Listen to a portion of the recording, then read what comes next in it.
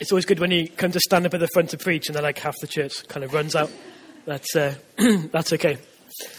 I want us to play a quick little game, if that's okay. Just a little word association game. So what do you think of when you hear the word rest? So just kind of chat in your tables just for a couple of minutes. Yeah, absolutely. Sleep is a good one.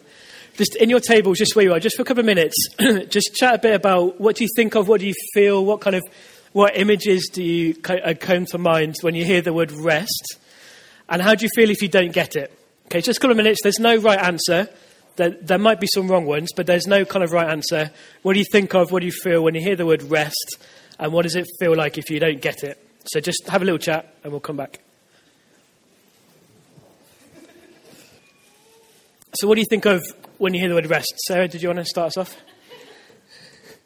Sleep. Yes. Amen. Anyone else? What are you sharing?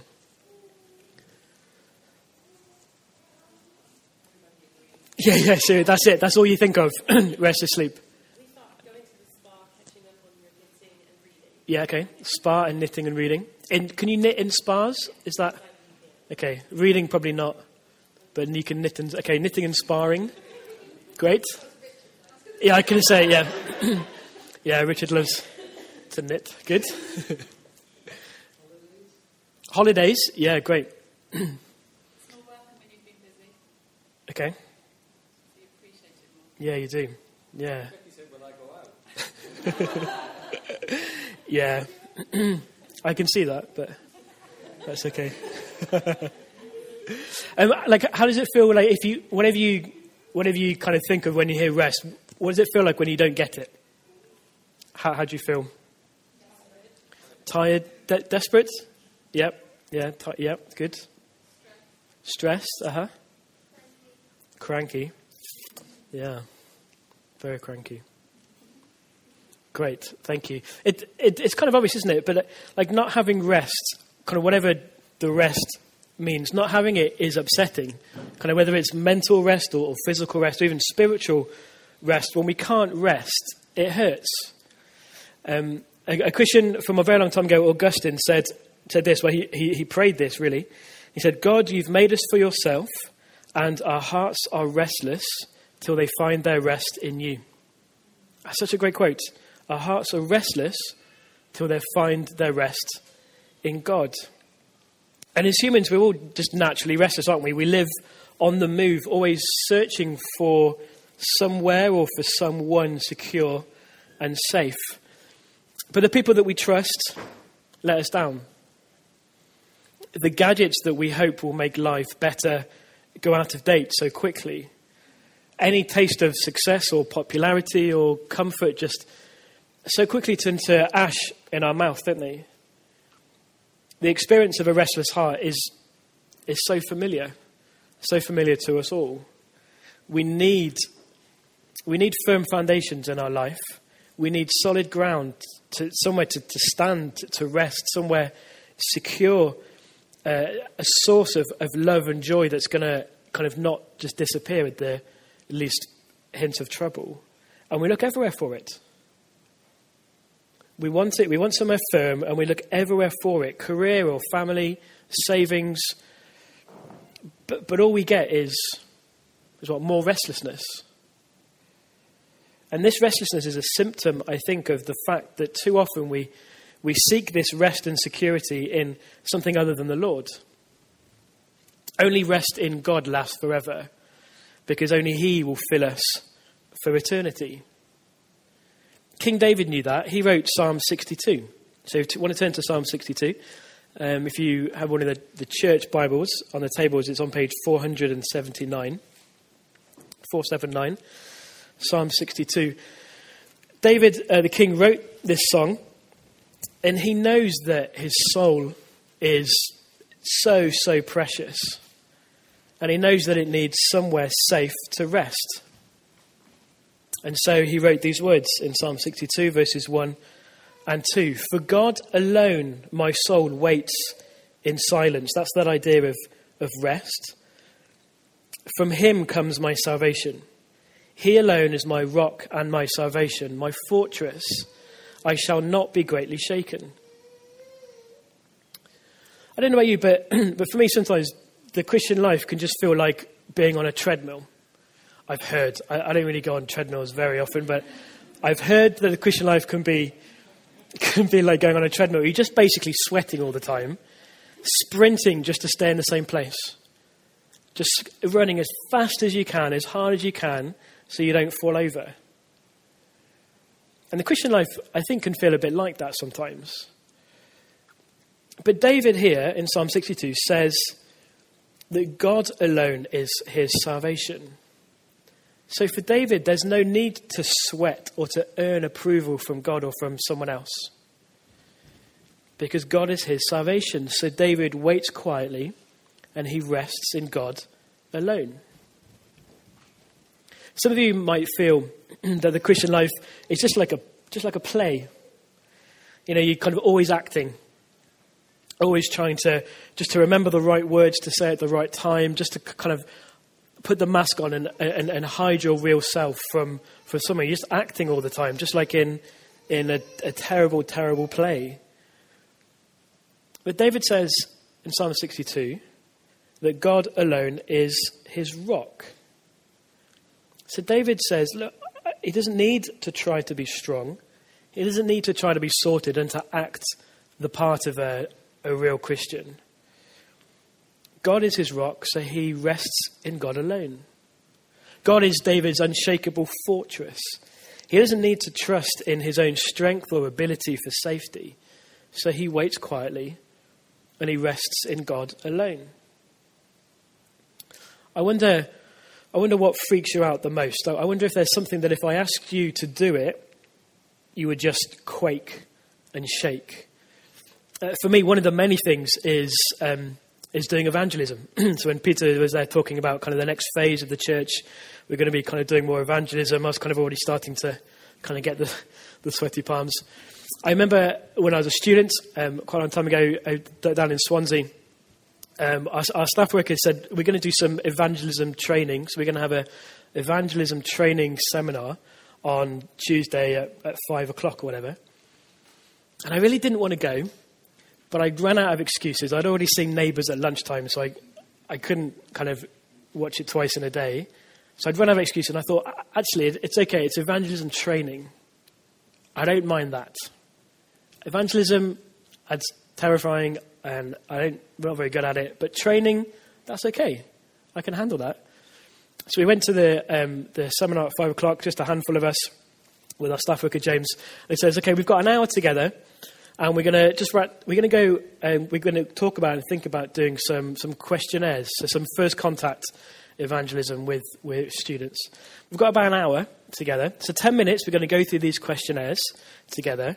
And then you're going to go and you're going to knock on the doors of the halls of residence for about 40 minutes, 45 minutes, and then we're going to come back and chat about it.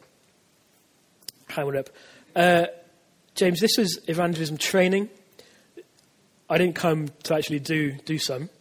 Just that panic of having to kind of knock on a door and, you know, ask someone questions about Jesus. And as I was thinking about kind of what that felt like and I guess the reasons for it, I was just aware, looking back, that if our souls are restless, then when we meet challenges or kind of things we don't like to do, then we're going to just be filled with panic.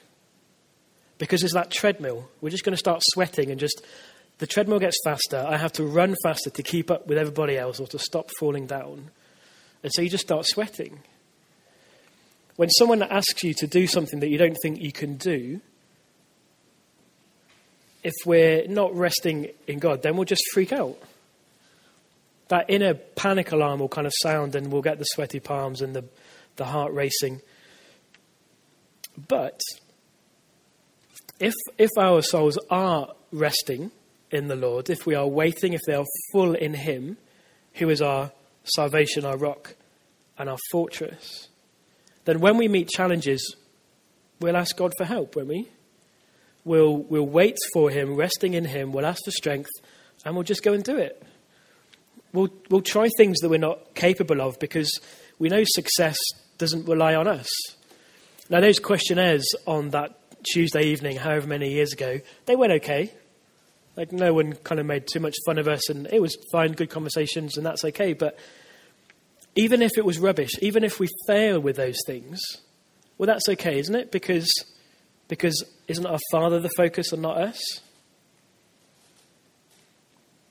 When you compare God and us, it's just kind of just really obvious, isn't it? Sometimes comparisons are just so ridiculously obvious. So, you could compare me cooking with Jamie Oliver cooking. It's just an obvious thing. Even if I use one of his 30-minute books, which, by the way, they never take 30 minutes, ever.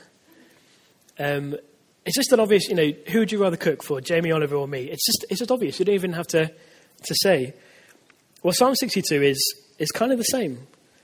God stands in stark and obvious contrast to us, to humans, and the things that we do. He's on a completely different scale.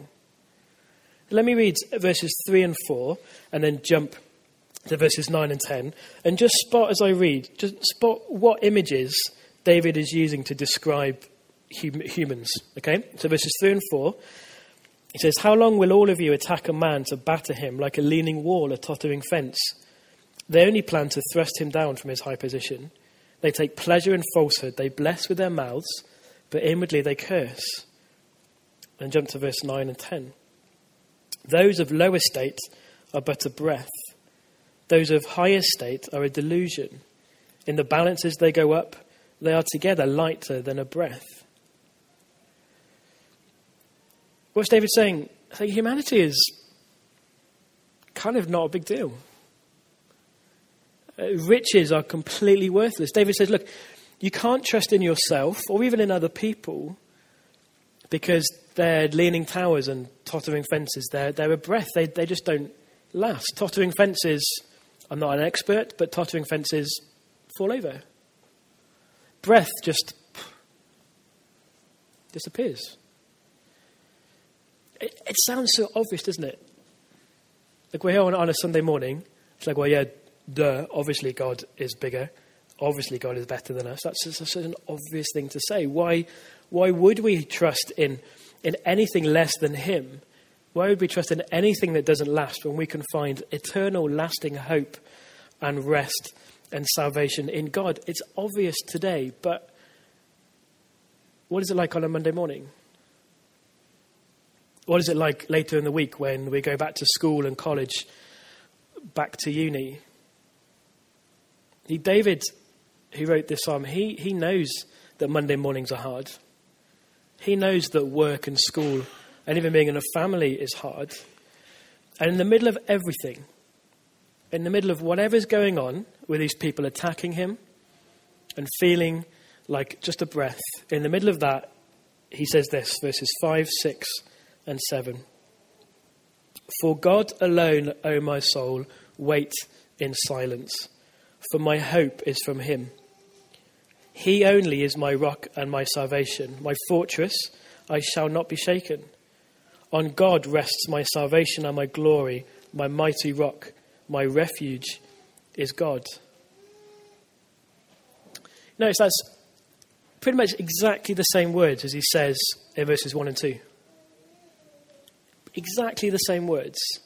Except this time, David it's almost like he's telling himself to wait and to rest in God. So King David starts his song with resting and waiting for God, that kind of declaration, "For God alone my soul waits." And then he experiences the challenges of verses 3 and 4, those people against him trying to bring him down. And so in the midst of that, he reminds himself where his security really is. And he reminds himself where his hope really is. What has challenged you this week?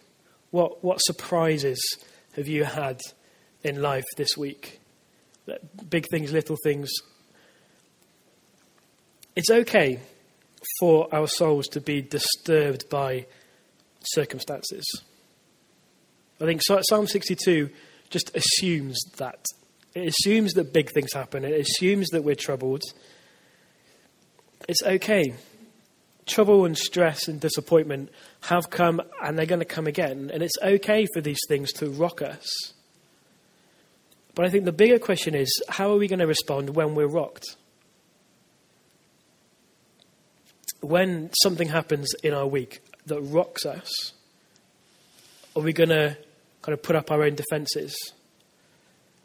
Are we going to say things like, I can't do that? So we bring up the drawbridge, we block everything out, and we just kind of become hard and distant, maybe cynical, kind of self-protective. Or when we're rocked, are we going to be like David and remind ourselves of truth? To remind our souls that they have somewhere safe, a safe place to rest and to wait. Have a look at verse 8. It's kind of one of the centerpieces, one of the jewels in this psalm, particularly 62, verse 8. Trust in him at all times, O people. Pour out your heart before him. God is a refuge for us. Isn't that stunning? Absolutely beautiful.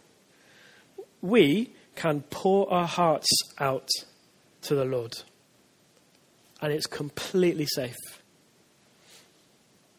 He is our refuge. He is a place that we can run and hide, and we are completely safe. Completely safe. Isn't that why we don't kind of pour our hearts out very often to other people?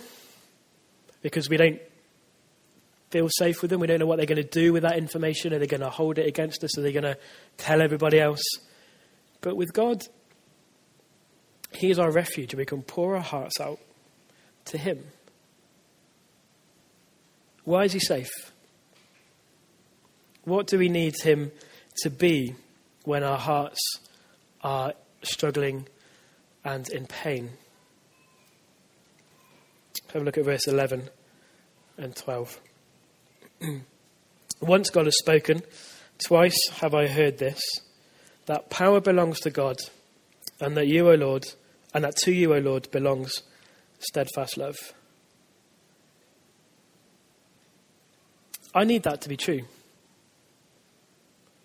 Maybe you sat here this morning and you see those words and you think, hey, I need those words to be true as well. When we hear the worst news possible about family, or when we worry about tomorrow or just the future, I think we need those verses to be true. I certainly do. There was a guy in the youth group of the church I was in Swansea when I was at uni, and just a few years ago he was kind of mid-20s, engaged to be married, and 3 days before Christmas was hit by a bus and died. And just in that explosion, for his family, for his friends, for his fiancée, what did they need? What do they need God to be in that explosion? But it's not just it's not just when life explodes that we need God. What about just the daily aches? Just the kind of things that worry us day to day. So you have the explosions, but what about the daily aches, the news? And we just think, what is this world doing? What about the daily aches of illness of yourself or of a loved one, and you just don't know if they're going to get better? What about the daily ache of unfulfilled expectations, of being single? And I never thought I'd be single at this age. What's life supposed to be like now? How am I supposed to live now? Or the unfulfilled expectations of marriage. I didn't think marriage was going to be like this. How am I supposed to live like this when my expectations don't meet up? And how am I supposed to live? It's not just the explosions, but it's just the daily things. Just those aches that even just for a few minutes each day, just kind of ache and make us think, what am I going to do? they make us want to pull away. They make us want to kind of protect ourselves and just kind of block everything off. They make us want to step away from God. It's not just the explosions that do that, but it's just the daily aches. When that happens, what do we need? What do we need God to be like? We need him to be like it says in verses 11 and 12. We need somewhere safe, and we need God to be someone strong and loving. Okay, if you think about it, if God was just strong, if he was just strong, if he was just powerful, he could help, he could change situations,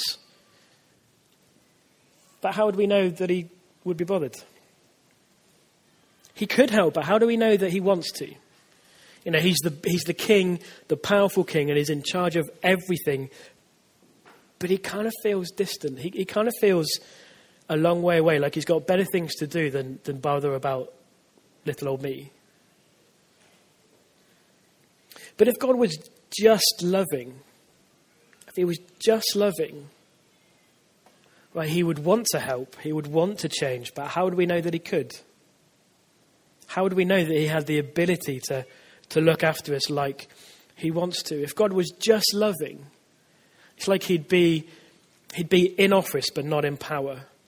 Just kind of wringing his hands, kind of sorrowful, just pacing up and down, wishing he could do something. But once God has spoken, twice have I heard this, that power belongs to God, and that you, O Lord, belongs steadfast love. So pour your heart out to him. That might mean falling to your knees after an explosion in life, after hearing that news or whatever. It could just be falling to your knees in the middle of an explosion and pouring your heart out to God. Or it could mean like when you're just struggling with one of the aches of life. It could just mean turning off the TV, logging off of Facebook, and just talking to God about your fears, about being fearful. It could be getting a friend and just praying with them, crying with them, sharing with them, but pouring your heart out to God. It can look like a whole lot of things, really, whether it's an explosion or a dull ache. But God is not just strong, he is loving.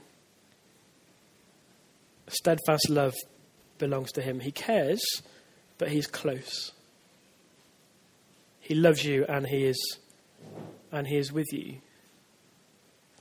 Pour your hearts to him. Maybe that means this morning when we have communion in a couple of minutes' time, maybe it means that you will be praying as you take communion. Maybe you're praying like verse 1 and just kind of declaring your joy in the Lord and saying, my soul waits in silence. My soul rests in God alone because he is my strength and my salvation, my joy, my rock, my fortress. Made up a few others then.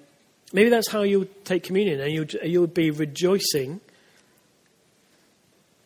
in the Lord. And that's great. And if that's you, you should do that.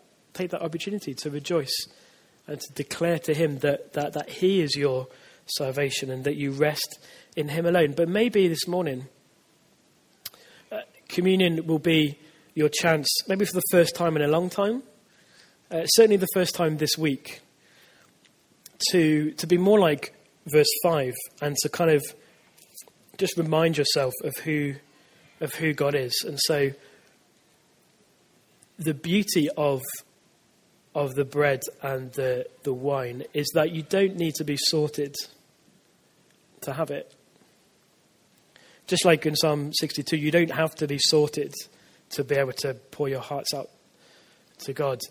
Actually, it's for people who aren't sorted. So if you're here and you're not sorted, if you are so aware that you are broken, if you are aware of explosions, or if you're aware of just the dull aches of life,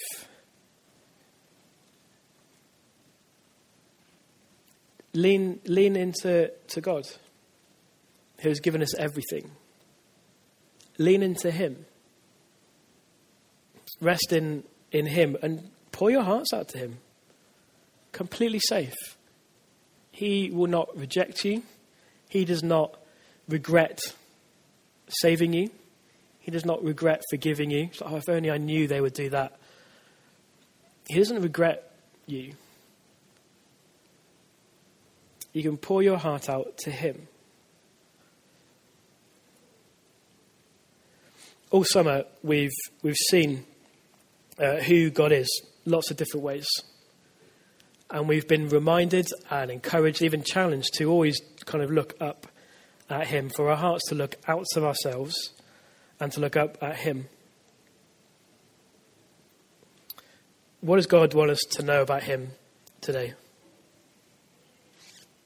Today, we have a secure foundation, a loving and strong God who is with us and for us. God is our refuge. Trust in God and find rest in him alone. Let's pray.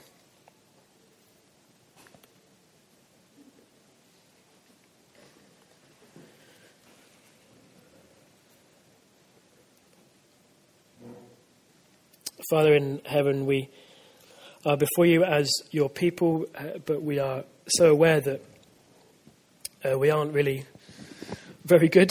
We aren't very faithful. We aren't very warm or loving to you. But we just want to thank you for Psalm 62.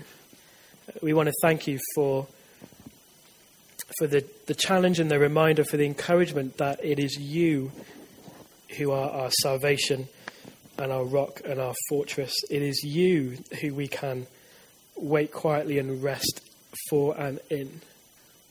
Father, I pray that now and on into this week and on into the next month and however long, that we would be individuals and that we'd be a people, a family who rest in you alone.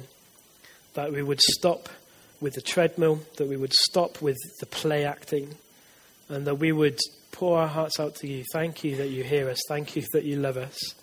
Thank you that you won't turn us away, or that you are kind of not surprised by anything we say to you. We thank you and praise you that you are close and that you love us. And in whatever people here are going through, big explosions or kind of dull daily aches, Father, I pray that we would all lean into each other and more importantly, that we would lean into you and rest in you alone. Amen.